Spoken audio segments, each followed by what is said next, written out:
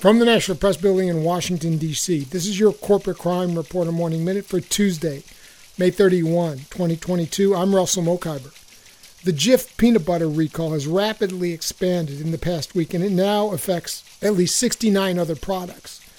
The escalating effect is due to the many companies who use the peanut butter in their own chocolates, peanut butter sandwiches, and more. That's according to a report from NPR. J.M. Smucker Company, Jif's parent, issued the initial voluntary recall last week after the Food and Drug Administration traced a salmonella outbreak to a manufacturing facility in Lexington, Kentucky. Almost every day since, other companies have issued their own recall notices after confirming that their products were also affected. For the Corporate Crime Reporter, I'm Russell Mokhiber.